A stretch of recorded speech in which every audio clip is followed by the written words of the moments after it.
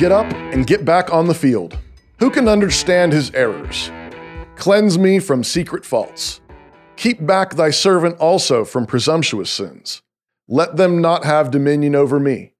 Then shall I be upright, and I shall be innocent from the great transgression. Psalm 19, verses 12 to 13.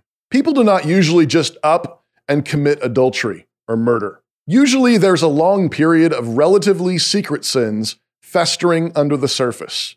Then, if those secret sins are not dealt with, presumptuous sins begin to go unchecked. They may be respectable at first or barely noticeable, but God sees them. These are angry outbursts, lies, a foul mouth, seeking out opportunities for lust. But you cannot sow secret sins or presumptuous sins without eventually reaping great transgressions. The principle here is, if you don't want an overgrown garden, pull the weeds when they are small. But sin is not just morally wrong and harmful to you and others. Sin is also taking you out of play, taking you out of the action. Every Christian is on the field of battle. You do not have the option of opting out of this war. But through sin, you can certainly help the enemy and make a lot of trouble for your fellow soldiers. Then, one of the devil's favorite schemes is to get Christians to wallow around in their guilt and shame, furthering the mess. But here, at this table, Jesus offers his body and blood shed for sins. That's what this bread and wine mean.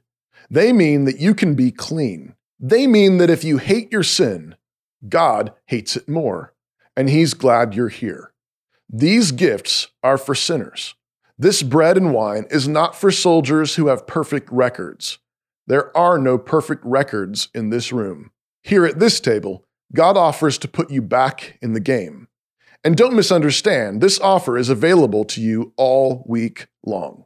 You don't need to wait until Sunday to get back in the game. Confess your sins and get clean right away. But if you've been laying on the field holding your knee for the last 3 days because you really blew it, I am authorized to tell you that your sins are forgiven.